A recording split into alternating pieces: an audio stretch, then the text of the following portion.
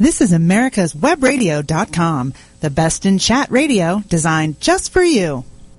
And welcome to another edition of Greg's List Live, your home for serious journalism only on AmericasWebRadio.com. Coming at you on a Veterans Day, and excited to celebrate a big win for Georgia Republicans last week on Election Day as we swept to a huge win.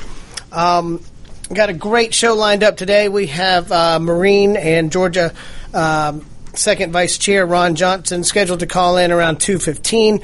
We have Barry Trout, a Mensa member and computer engineer, calling in around 2:30. We're going to talk about some of the net neutrality issues. In fact, Barry is actually pro-net neutrality, and I've talked to him at length about the issue, and it looks like it's a really interesting debate here. Normally, you would not want Obama in charge of regulating anything, as everything he has touched has pretty much turned to feces, including the Obamacare healthcare disaster. But with the case of net neutrality, there is an interesting argument for it, and I welcome people to instant message us and talk about it. I know there's probably a lot of folks that are against it. If you are against it, don't just be against it because Ted Cruz told you to do so. There's a far more compelling reason to be against it rather than just listening to sound bites from some of our more vocal senators, which, by the way, congratulations to the Republican Party. We took control of the United States Senate last Tuesday, which is very exciting stuff. There's a couple of races still pending. Alaska and Louisiana is headed to a runoff, but it looks like the Republicans are going to capture anywhere from 7 to 9 seats. I'd say they have to be heavily favored in Louisiana to defeat Mary Landrieu, who has just been a terrible senator for Louisiana and for the country, and she looks like she's headed to defeat in the runoff. Of course, it's important that we get everybody out to vote again in the runoff in Louisiana. And then Alaska is counting, I think it was 30,000 votes that were outstanding, and the Republican Senate candidate is up by about 8,000 right now, and there's actually a Republican governor candidate that was down by 3,000, I think. So Alaska obviously has a lot of rural areas, and it can take a week or up to 2 weeks sometimes to get all of those ballots in and get them counted, because clearly in an election this close, every vote did count. Sometimes in Alaska, the elections, there just aren't that many outstanding ballots, and the margin of victory exceeds that. But in this case, those races are both very close, so we may not hear, who knows, we may hear about the results on that one about the same time we get the Louisiana runoff. You never know, because if it continues to stay close and they continue to have trouble getting in some of the returns, then that's kind of the world we live in. And Alaska, I guess, doesn't have the electronic voting machines that a lot of other places do, so they still have to physically get them in. And then at 2:45, we have my friend Joe Pettit, who is the chairman of the Cobb County Young Republicans, called in about 2:45. We're going to be talking about some of the issues that we think the Republican Party needs to address. Here in Georgia, the Republicans swept all of the constitutional offices, so we are returning Governor Deal to the governor's mansion on West Paces Ferry Road, as well as all the other officers. Richard Woods, a frequent guest on this show, won state superintendent by 57% to 43% over the Obama shill Valerie Woods. So we wanted to congratulate him. I actually called him last week. He's very excited to get started, and I feel optimistic that the superintendent now is going to have a cordial enough relationship with the governor's office that we can actually make some progress, get things done, improve test scores, improve graduation rates. They may not agree on Common Core exactly. Common Core, clearly the main reason a lot of folks are against it is because it came with ties to the feds. The feds tied their little hands in there with Common Core with Race to the Top funds, which most states accepted because, frankly, they needed them. During the recession, a lot of states were having to cut budgets, and education happened to be one that, it's 54% of the state budget. So it was one of the ones that was cut. Last year, the governor did increase education funding by $549 million, which was the largest increase in more than 50 years in education as far as the percentage. So we are doing something right. We are headed in the right direction. I'm glad the voters gave the Republicans here in Georgia one more chance to continue improving the state. The Port of Savannah deepening has been approved. I expect that to add to the GDP growth in the coming years. The governor's also made pretty good progress in criminal justice reform. We are, I believe, 6 in net job creation, and a lot of good success stories out there. When you look at the Tuesday election, actually, the Republicans not only swept in Georgia, but really swept nationwide. And a lot of the folks are blaming the Democrats for not turning out. But I think we need to applaud the Republicans. The Republicans showed that we do have technology, that we are willing to put out a ground game, that we are willing to talk to people about the issues and not try to racially divide people. The Democrats have a habit of that. It's called identity politics. It was illustrated to an obscene level when they mailed out this Ferguson mailer during this election, which I think if they look back at the numbers, they're going to see that alienated a lot of white voters. The Democrats seem to be not concerned about white voters, and they are kowtowing to the minority vote. And what happens when you do that is you end up alienating everybody. The Ferguson mailer was offensive to almost everybody that saw it. I'm sure that had something to do with limiting the African-American turnout at the polls. They were thinking, why am I going to go support a state party that puts out crap like this? But anyway, sorry, I got a little cold here. But clearly the leaves are turning into peak foliage right now here. It's almost distracting to drive up and down the roads. A lot of Veterans Day parades are going on right now. As I mentioned, we do have Ron Johnson calling in. One of the ancillary benefits of the Republicans winning the Senate is Georgia's own Johnny Isakson, two-term senator who's now announced that he's running for a third term. He is actually going to be chairman of the Veterans Affairs Committee coming up next year. So if you look at that, you can really look and see opportunities for Republicans to lead on a lot of the pressing issues, a lot of the scandals that we've seen from the Obama administration. When you look at the care that our veterans have been getting, or lack of, and you consider that inmates and illegals often get better care, it's pretty appalling. If the feds won't lead, then Georgia needs to find a way to lead. We're expecting higher tax revenues next year as the economy continues to grow. And I would ask our Georgia legislature and our governor to look at using some of the extra funds as a backstop for the VA hospitals here in Georgia. There's one about a half mile from my house on Claremont Road, and I know there are several around the state. And to me, instead of investing this money in somewhat risky projects, why don't we give that money and set up a program to act as a co-funding mechanism, if you will, to backstop some of these hospitals here? Because we owe it to these veterans. You know, less than 1% of the United States population now is actually served in active combat duty.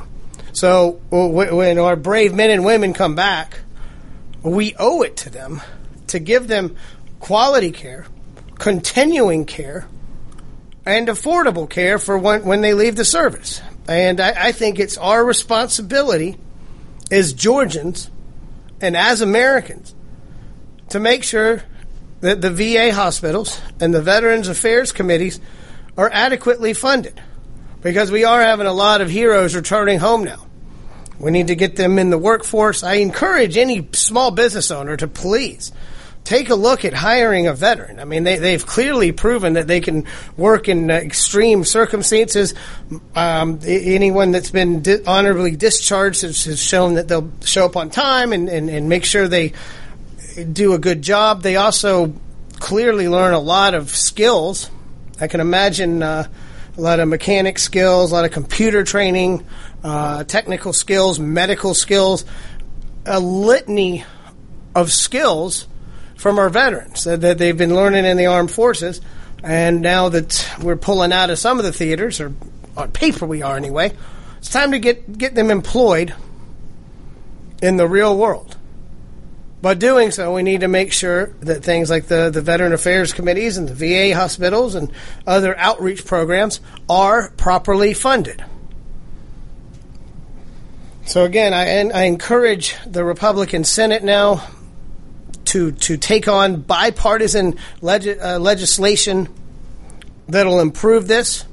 I also challenge the leaders here in Georgia to prioritize it this session, not push it off any. The veterans need help now, and what better time to do it than on Veterans Day? I was able to put together a little projection sheet last Monday before the election. I like to make predictions as far as elections go, and I had predicted to several folks that the top of the Republican ticket would win without a runoff, even though that was against some of the common prevailing thought was that, at least the Senate race is headed to a runoff. The governor might be able to squeak one out, but it turns out that Republicans won by heavy margins. I had predicted a 52 to 45 margin for 53 to 44 margin for Governor Deal, with the Libertarian getting 3%. The Libertarian ended up getting 2.4%, but in political terms, 2.4 is rounded up to 3. So that was pretty dead on. And then I predicted David Perdue winning 52% to 46% for Michelle Nunn, and the Libertarian getting 2% in that one. And that turned out to be a little off. I gave Nunn way too much credit. She only got 45% of the vote. So we woke up on November 5th with Senator-elect David Perdue and a second term for Governor Deal. And to me, that was a great victory for the Republican Party. But now, instead of gloating or spiking the football or telling the Democrats how bad they are, it is time for us to lead. And as I mentioned, Veterans Day, funding the Veteran Affairs, funding the VA hospitals is an important step. It should be a bipartisan measure. Shouldn't have any problem getting through both houses and the Senate. And if Obama vetoes something against the troops, then I think that talk of impeachment may just circle back around. Dave, do you want to take our break here, or how are you doing, sir? Happy Veterans Day to you. You're a veteran of the U.S. Army, so wanted to wish you a happy Veterans Day, sir. Thank you, sir. I put out the thing today that every day should be Veterans Day. Certainly not for what I contributed, but so many others that have contributed so much more. And there should not be a VA problem. There should not be any kind of problem when it comes to someone that served. And we have family serving. We have a history of service, and it's our country, folks, and you got to take care of it. And we'll take that break and be back on Greg's List right after this. This is Dr. George from Peachtree Ear, Nose, and Throat Center. Do you have problems with sinus pain and pressure? Do other people smell things that you don't? Have you lost the joy in eating because food just doesn't taste like it used to? Is your nose always stuffy no matter what you do? Maybe you have sinus or nasal polyps, a chronic sinus infection, or allergies that are either undertreated or have never been treated at all. At Peachtree ENT Center, we use state-of-the-art equipment so you can see the problem. You'll be a partner in your care, and together we will decide the course of treatment, because we believe in old-fashioned medicine, where we take the time to fix the problem, not just medicate the symptoms. We specialize in minimally invasive balloon dilation sinus surgery, correction of a nasal septal deviation, and turbinate reduction surgery that can be done in the office, getting you back to work the next day. And you can rest assured that all options will be discussed before surgery is recommended, because Peachtree ENT Center is where patient care counts. If you'd like to make an appointment, call 404-591-9100 or reach us on the web at www.peachtreeentcenter.com.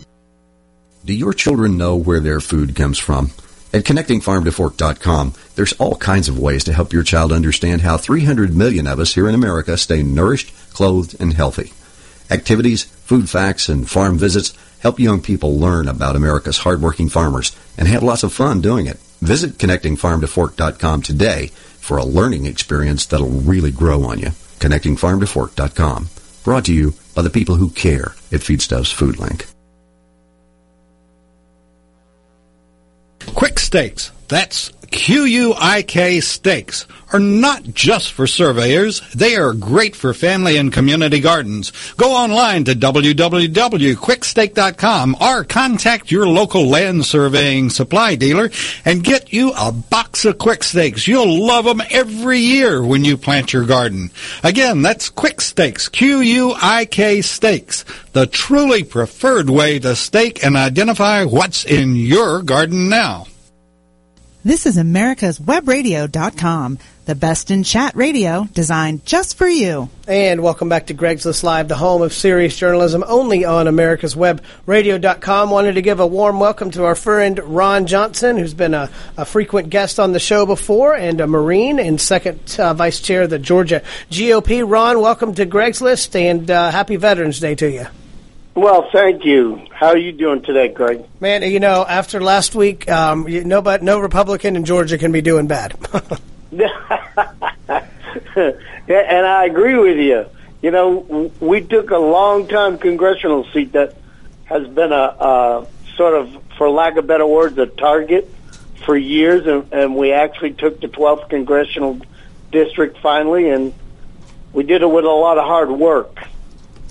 Well, I mean, you know, obviously John Barrow had been happy to move around from area to area in Georgia, and we finally retired him with Rick Allen. And I know that was a huge goal of the state party, and what you and John Padgett and Michael McNeely have been doing for this past 2 years has been, you know, nothing short of remarkable, especially with implementing the ground game that we put in, that combined with the technology. And I know we had some help from the RNC, but it still was a decision from the state party to move forward with that, and that's something that we hadn't done in the past. So that was kind of a new thing.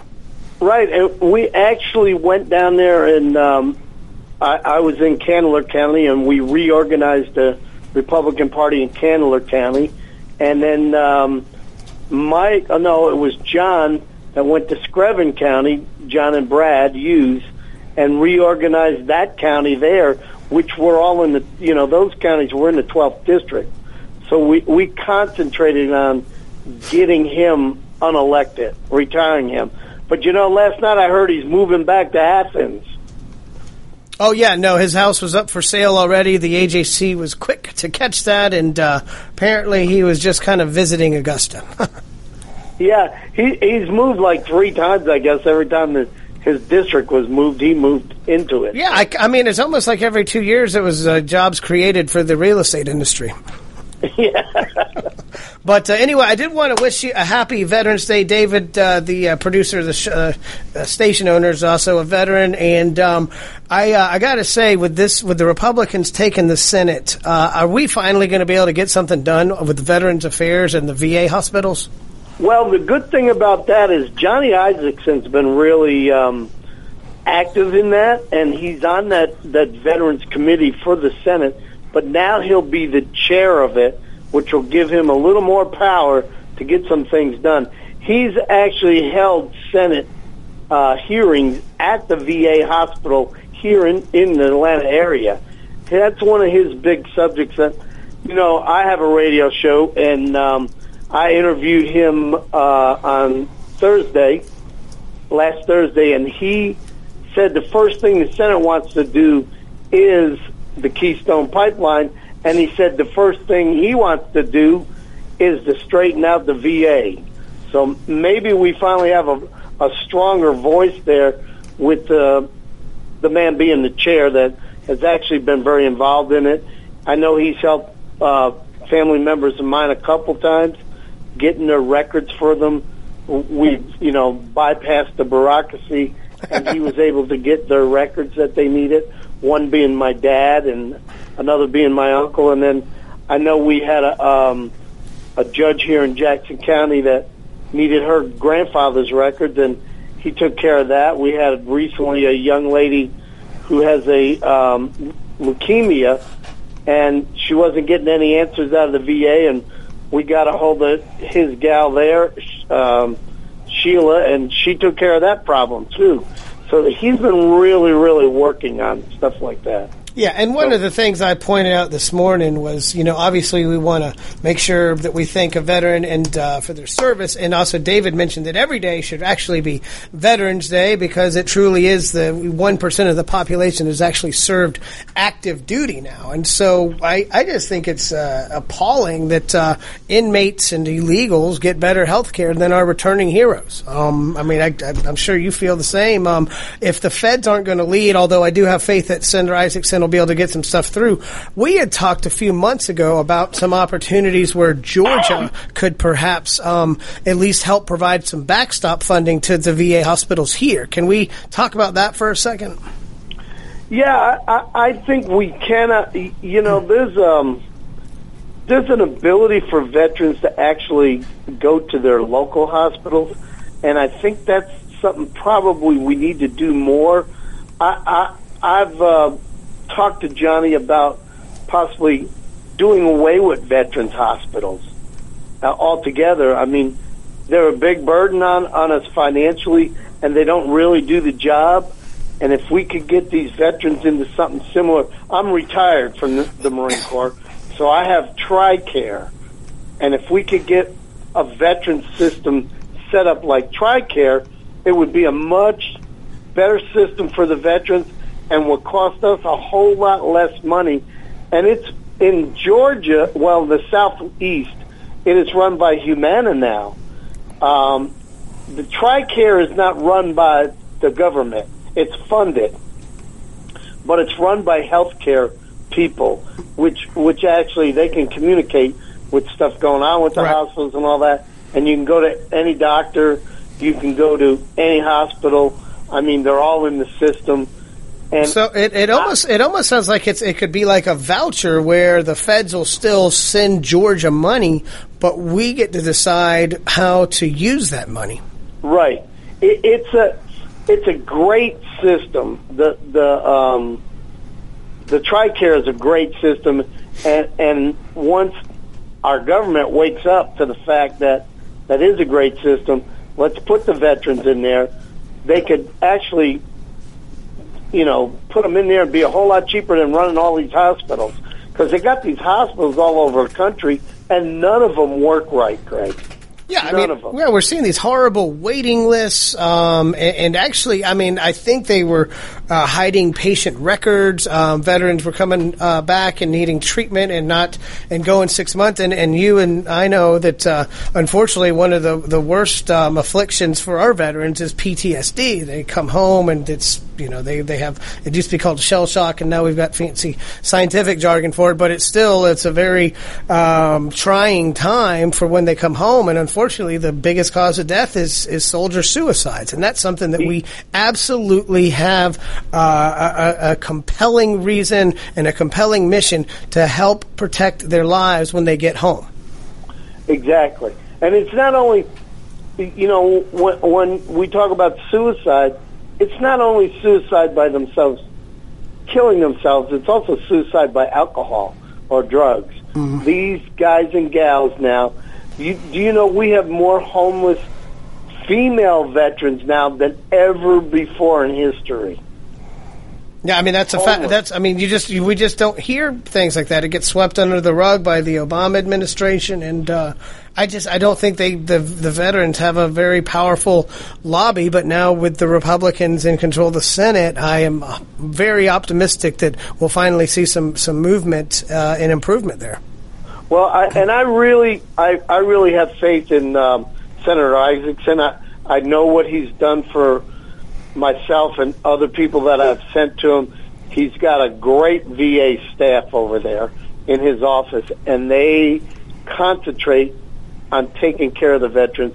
And now that he's going to be the chair of that, I know we're going to get more done with that.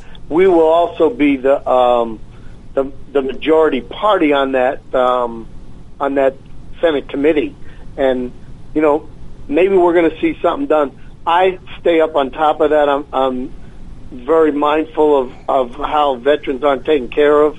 I had a neighbor who's since passed away where the VA hospital didn't take care of him, and he eventually died. He couldn't get appointments. I mean, it's horrible. I went to the VA hospital once in my lifetime. When I retired, I went there because they require you to. I went there and got all checked out and all that, and they told me, oh, you could come back anytime and all that. I never went back, and I never will. I have TRICARE, like I said, and I had a different policy to take up for what TRICARE didn't do. I wouldn't go to the VA hospital. I just wouldn't. I don't think they're clean, and I don't think they care about the veteran. Yeah, even though that's their job. Well, I mean, and unfortunately, they have major staffing problems, which, of course, the Democrats will try to blame the Republicans for trying to sequester funds, but we all know that's a shell game.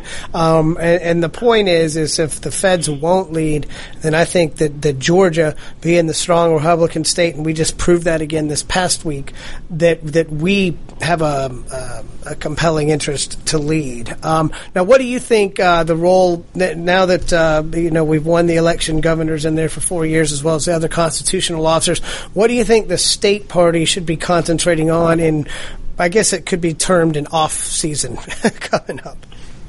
Well, we're going into our convention period, so, we're concentrating on getting that set up. It's going to be in Athens, and right after that, we'll be going right into the presidential elections and primaries and stuff like that.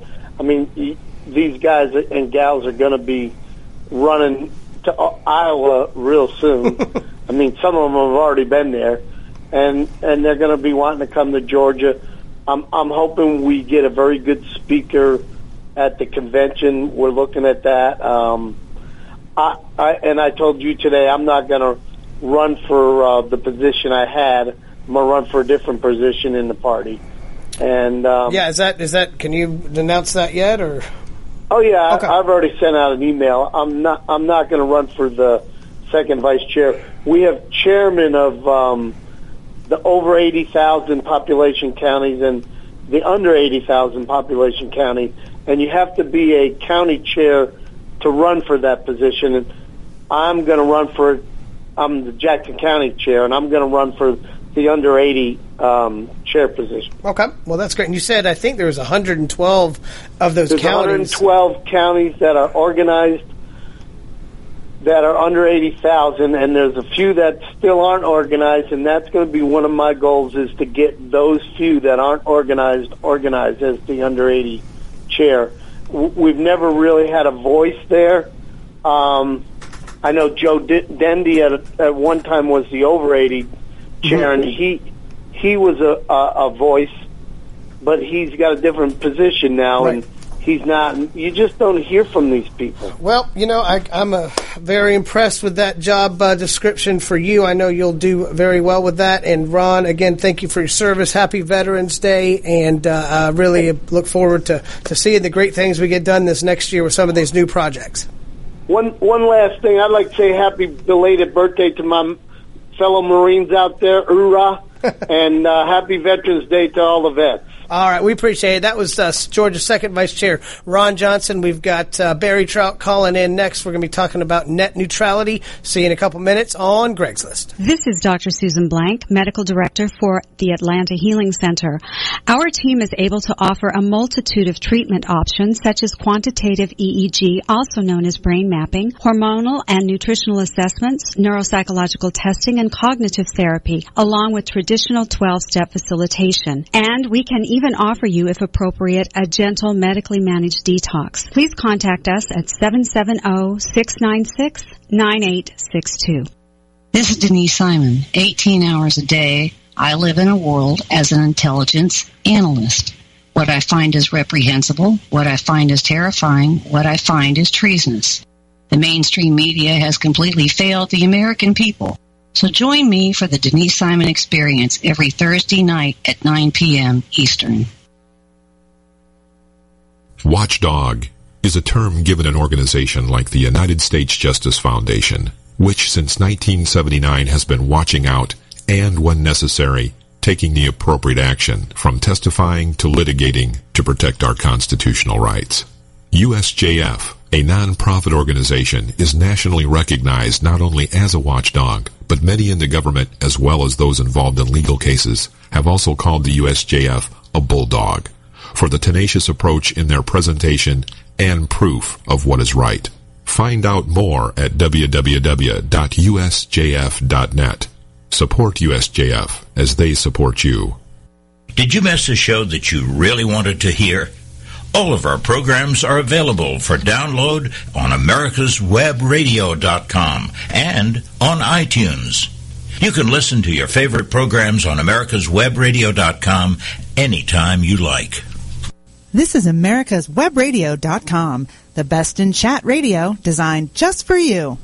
Welcome back to Greg's List Live, the home of serious journalism, only on americaswebradio.com. We've had a big issue come up called net neutrality, which had been around about 3 or 4 years ago, and it kind of faded off in the distance, but it's reemerged. President Obama came out strongly supporting it, and it gets a lot of interesting feedback. I have with me my friend Barry Trout, who's an engineer, also a member of Mensa, very smart guy who is pro-net neutrality, as well as there's a lot of other folks that I've seen that typically are limited government fans but are pro this. And I wanted to get Barry on the show so we could kind of explain reasons why somebody may be for this, even if it may look like on paper like it's government intrusion into a utility. Anyway, Barry, welcome to the show. How are you today?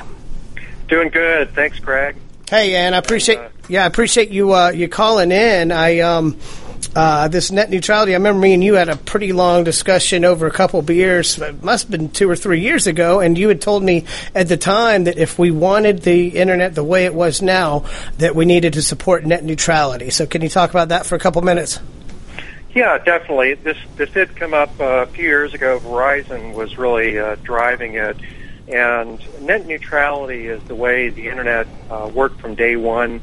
So some people are concerned about this is some government takeover of the internet, and it's not. It's really how the internet has worked up until recently, and so all of the innovation, all of the things that you've seen from the internet have come with net neutrality. And what it really means from a technical perspective is that the internet service provider has to connect you to whatever website you link to at the same speed and performance as any other website you link to. So to sort of put this as comparing with a phone, it's like if you were going to call for a pizza, you're going to call Domino's and Pizza Hut. It's when you call them, both of them, it rings immediately. And what would be really good for the phone company is if you call Domino's and it rings immediately, and you call Pizza Hut, and it's like, well, it has to ring about 20 times before it rings once at Pizza Hut. And the reason for that is Domino's paid the phone company to make it ring through immediately, and therefore Pizza Hut loses business unless they pay the phone company too. So if the phone company can determine the quality of your calls or how fast your calls are through or things like that, they can really get more money from the businesses that you're calling. Well, that's what's happening with the internet, and that's what net neutrality is basically it's whenever you go to one website versus another website, the way it's been so far is they have to connect you equally. And the reason this has come up again is there was a court ruling earlier this year that said the Federal Communications Commission, which had been requiring internet service providers to operate under net neutrality rules, they didn't have a legal authority to do that. And so the internet service providers can now literally determine how fast a connection is. If you, let's say you want to watch something on Hulu or Netflix, and they have a partnership with Hulu, they can make Netflix be really slow unless Netflix pays them money. And Netflix actually is paying money in some cases so that the internet service provider won't throttle their performance down so it doesn't work. So it's like online extortion almost. Yes, It is. And so it's great if you're a cable company or a phone company because you're getting money from those businesses in order to basically have the service work. And until now, they couldn't do that. But because of the court ruling said, hey, the FCC doesn't have the legal authority to do that. And this is why Obama has this thing where he said, okay, we're going to make them a common carrier. And what that really means is it's going to be like your phone line. So the phone company can't say, if you call Domino's, you're getting through on the first ring, and if you call Pizza Hut, it's going to ring 20 times before they hear it once at Pizza Hut.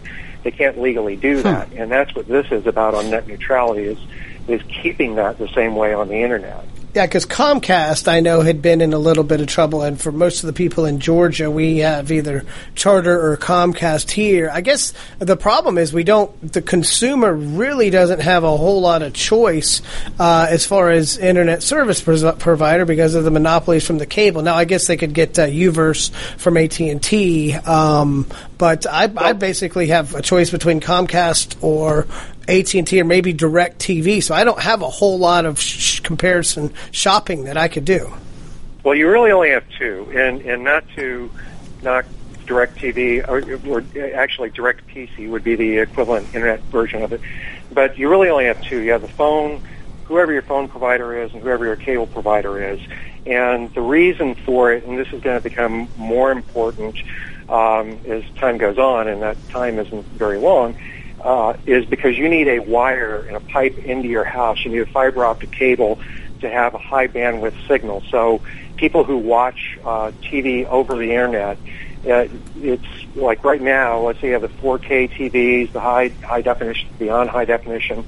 That's going to quickly become like 8K, 16K in the next few years. I mean, it's going to happen quickly, and that requires a lot of bandwidth, and you can't get that through a wireless connection. It's just, you have physics involved that say if you have an optical pipe, you can get a higher bandwidth through than you can wirelessly. So as you get higher definition TV, better signals, you require more bandwidth, and really your only options are the phone company or the cable company. And both of them want to do the same thing, and basically charging the businesses.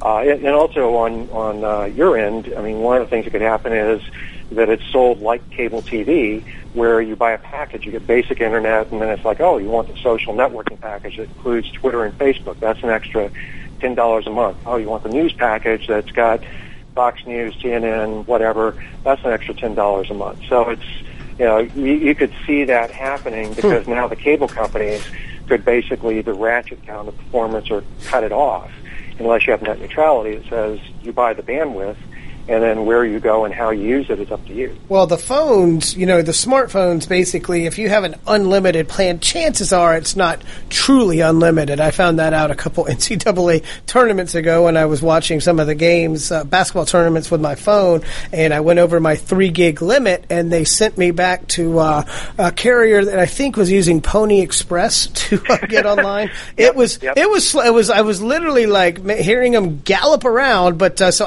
my unlimited quickly disappeared when I went over that limit. So I guess people that use a lot of Netflix and Hulu or live streaming things, that has got to really use a lot more bandwidth than somebody that's just even on Facebook or Twitter, right? It does, and that's one of the arguments that the cable and the internet service providers are saying, well, hey, Netflix uses more bandwidth, so they or Netflix should have to pay more for our network or whatever. But realistically, think about it as a consumer. When you buy internet service, if you're going to watch that, and you want to see the high def or whatever, and you're going to watch Netflix a lot, you're going to get the 100 megabyte a second plan rather than the 5 megabyte a second plan. So you're already paying for that to your internet service provider. You're already making a decision that says, okay, I want more bandwidth so that I can watch Netflix. But this would be like saying you could have the 100 megabyte per second plan, and it could have all the bandwidth you need, but then Verizon can say, oh, I'm only going to let 2 megabytes per second go through because Netflix hasn't paid me to do that. Well, I got a comment here from a friend, John Bush, the president of AYR. He said, because I asked people to chime in here to talk against net neutrality, and he said a way to think of it is net neutrality is the government seizing control of the cables and then giving them to another business. What do you say to that? I would definitely say that's not true. It's sorry, John. It's I mean, no more than the government has seized control of the phone lines and has given them to another company. It's basically the internet. You get it through your phone line or your cable line now, so it's not like they're seizing that line. The phone and cable companies are already using a line that they have into your house. What it's doing is it's saying, and you also have to realize this is sort of a monopoly or a duopoly. And so you've got to have some regulation to prevent abuses. And we have had that until recently when there was this court decision, which is one of the things that makes this very confusing because people think, oh, this is changing. This is the government take over the internet. This is doing something different when it's really not. It's really saying, let's go back to what we've done since the internet was born by Al Gore years ago until this court ruling earlier this year, and get back to that rather than let the cable companies and phone companies and internet service providers start doing blackmail and telling businesses, okay, if you don't pay us money, we're going to ratchet down your service or not let people connect or whatever. Yeah, I mean, I'm kind of torn on this issue because I don't think of the internet as a utility like the power company necessarily, because I think you can have more players in the internet. You can't really go around and lay new lines of power. You almost have to do what they did with like the gas lines and deregulate it, but they keep AGL, but then just let the other ones rent it out and act as marketers. Is that what we would have to do on for as far as the internet? Because right now, like you said, I only have two choices: my phone line or Comcast. Now I do have T-Mobile as my provider, and I clearly don't want to be watching Netflix all day on that because, as we mentioned, my service goes back to Pony Express levels. But okay, so is that something that would be kind of a 50-50 meet in the middle? Well, you're really not going to have more competition. I don't know, like years and years in the future, if there's going to be some possibility. I mean, whatever the line going into your house, just based on physics and science, it's going to have more bandwidth than anything that's wireless, no matter how it is. So that's just, you can't beat physics. So you're really not going to have additional competitive choices beyond those two lines. I mean, this really is very similar to power. I mean, that's another way to think about it. It's like basically you're paying a certain amount for power, and you can use it however you want to use it. So you would say that the internet we need to evolve. Run the air conditioner at 60 degrees in the summer. All summer you can do that, and the power company can't say, well, we're going to charge you more because you're using air conditioning rather than using lights and refrigeration. That's an interesting analogy, and that's something that I think we're going to have a lot more debate and talk about as far as do we look at the internet as a benevolent monopoly that requires government regulation, or are we going to let kind of the Wild West apply? Anyway, I appreciate you calling in. I think I'm going to set up a panel discussion on this next time, because as this gets back in the news cycle, I think a lot of people are going to have a lot of educated opinions, and I appreciate you calling in today. We'll chat with you soon and be back with Joe Pettit from the Cobb YRs in a couple minutes on Greg's List. In 2009, the membership organization Docs for Patient Care was founded. People all around the country wanted to participate in the efforts of this group, and they wanted to join, but they were unable to do so unless they were physicians. It's for this reason that the Docs for Patient Care Foundation was created.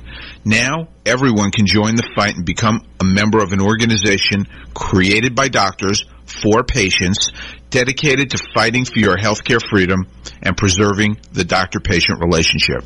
While you're at your computer, please go to www.docs 4patientcarefoundation.org. That's www.4patientcarefoundation.org and make a tax-deductible donation and join the fight along with us. Thank you. With all the back and forth in today's politics, it seems as though the Constitution gets lost in the mix. If you want to brush up on your Constitution, then join Michael Conley every Wednesday from 4 to 5 p.m. for the show Our Constitution on americaswebradio.com. Who is or what is USJF? It is a non-profit legal organization founded to protect our rights through the U.S. Constitution. Active in educating the public, USJF has also contributed directly and indirectly to legal defense efforts in many celebrated cases involving fundamental conservative principles. Cases of note include the Mount Soledad Cross case, the Arizona immigration law case, the Obama eligibility cases, the NDAA illegal detention issue, and many more. Help this nonprofit as they help you. Visit www.usjf.net today. This is americaswebradio.com, the best in chat radio designed just for you. Welcome back to Greg's List Live, the home of serious journalism only on americaswebradio.com. Just finished up a really interesting segment with my friend Barry Trout, who is pro-net neutrality, and a very complicated issue. I got some good feedback from some listeners on there. I think I may set up a panel discussion on that later, because it does. I don't think people should oppose net neutrality just because Ted Cruz tells them to do so. Anyway, joining us right now is my friend Joe Pettit, who's the chairman of the Cobb County Young Republicans. Joe, welcome back to Greg's List. How are you today? I'm doing all right, Greg, and I'll be the chair of Cobb Wires for at least a few more hours. Well, that's why I wanted to get you on. And in your final 6 hours as the outgoing chair, I too will be the outgoing chair of the Buckhead Young Republicans, riding off in the sunset next Tuesday. So we're giddy up, brothers in arms, so to speak. But anyway, you did a great job with the Cobb IRs. Y'all have your meeting tonight, 7 p.m. Johnny McCracken's with Cobb County Commission Chair Tim Lee, I believe. Am I right? Sir. Well, cool. Looks like I read my notes properly. You did read your notes properly. You did a good job. Well, I'm proud of you. Joe is on the elections board in Cobb County, and I called him last week to get some early intel on the early voting, which, and when I see the Democrats complaining about voter suppression this time in Georgia, I'm like, y'all had a damn month to vote, so I don't want to hear a lick of it. Yeah, I mean, we had 7 in Cobb County. We had 7 early voting precincts places open. Okay. And for the Saturday, we had 4 of them open. 3, one in East Cobb, 1 just outside downtown Marietta, 1 in West Cobb, and 1 in South Cobb. So we bisected the county, and then we also had 1 down in South Cobb. So I don't think that there's any way you could say there wasn't ample opportunity to vote. And I mean, on top of that, you don't have to have a reason to request an absentee ballot. Right. Yeah, I mean, it's. I'm a traditionalist. I go on this thing called Election Day because it's called Election Day. It takes me about 5 minutes to do it. I get to be part of this great republic that we have and engage in some good old-fashioned democracy. My parents actually early voted. They live in East Cobb, so I'm happy to have as many people vote. But this past election cycle, it was really the gall of the Democrats to send out their racially divisive mailers and the whole time complaining about voter suppression when we really have had, at least 4 weeks of solid Monday through Friday voting, Saturday voting, Sunday voting, and then all 7 to 7 on Tuesday. So I was just flabbergasted that they were still complaining about that. And, clearly the results showed that the Republicans did something right this year. No, absolutely. And, like the point has been made, there's plenty of time for everybody to drum up their base and get them out to vote, and the Republicans clearly did that this time. The last couple presidential cycles, the Democrats have definitely done a better job than the Republicans nationwide, but there was definitely a groundswell, especially when you consider states like Illinois and Massachusetts having Republican governors now. Yeah, Maryland as well. I mean, just very blue states doing it. I was wondering this. I'm in the middle of writing a piece about this.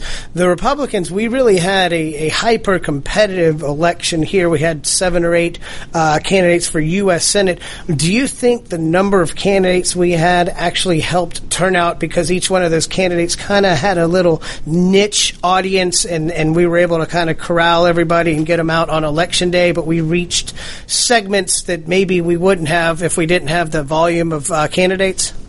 Well, I think that very well may be the case, and it's not something that I was expecting as kind of, guys like you and I are kind of inside baseball type of political observers, and we see the division. But I think, when you talk to people like our parents who are just, Cobb County voters that aren't necessarily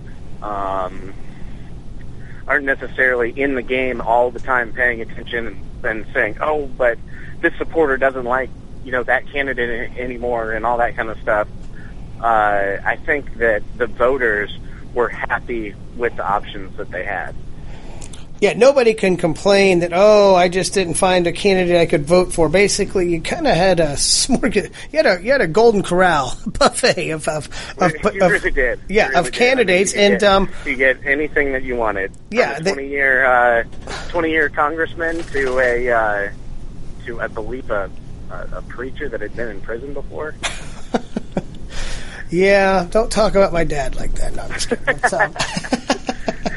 Yeah, no, it was an exciting race. And also, you look down at the congressional races. In District 10, where Jody Hice ended up winning, there were 7 there. Where you're at in Cobb County, we had 6 on the ballot. And I think that literally every one of those competitive races brought some level of interest out in Republicans. Because, clearly in the 11th, when you had Tricia Pridemore, Ed Lindsay, Bob Barr, and Barry Loudermilk, that was a pretty big turnout, and even though Loudermilk wasn't running opposed, there was still enough interest ginned up by that 2-year cycle that I think that really turned out the vote in Cobb County.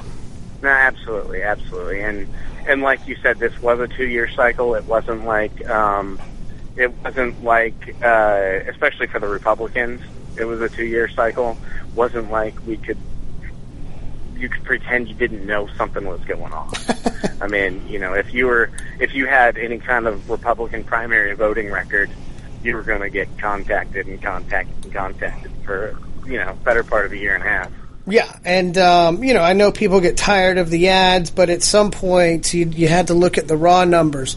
And when I was, last Tuesday, I didn't do the show. I went, to the DeKalb GOP office, and we were getting the final get out the vote calls. And by about 4, almost everybody we were talking to at that point had already voted, and we were getting some good numbers from Gwinnett. And, I went in that night feeling pretty good. And, I predicted no runoffs for the top of the ticket. And really, we won every race, really by a large margin. What do you attribute that to? I know Cobb had a very good RNC presence there, as well as the state party victory team. Do you think that ground game is going to stick around, or do you think we're going to get complacent? I think I'm gonna back up on your question just a little bit, because I was not nearly as confident as you were, and I didn't see how there was any way that this year could end so smoothly. And about an hour before the news station started calling the governor's race and the Senate race, I looked and saw that the lead was still 57-58% in both those races. And what I realized was that there was a 300,000 vote gap. And I was like, wait a minute, this thing, I'm not going to get my hopes up until it's called, but this thing could be over tonight. And it was. In terms of the RNC presence, I don't know if they will stick around. I think that they should. I think that they may not need to keep the offices as well staffed as they have been. Right. But they should start preparing for 2016 and making sure that the voters who are going to vote in 2016 are identified, and that their issues are identified, and that once it comes down to the general election, we can really target again. Well, you know what? The same dynamic may present itself this next time around. I mean, the Democrats, I think they had these vacuous coronations for both the governor and Senate, and really that left their candidates not necessarily unvetted, but certainly unprepared for the rigorous battle, and also just a lot of we got to get these people out in front, while our Senate candidates had been out in front for 2 years basically. The real question is, Georgia, a lot of people are predicting us to be a battleground state in the next couple of years. I think this election actually hurt the Democrats. They did such a poor job closing the deal. They were fading faster than the Alaskan sun in December.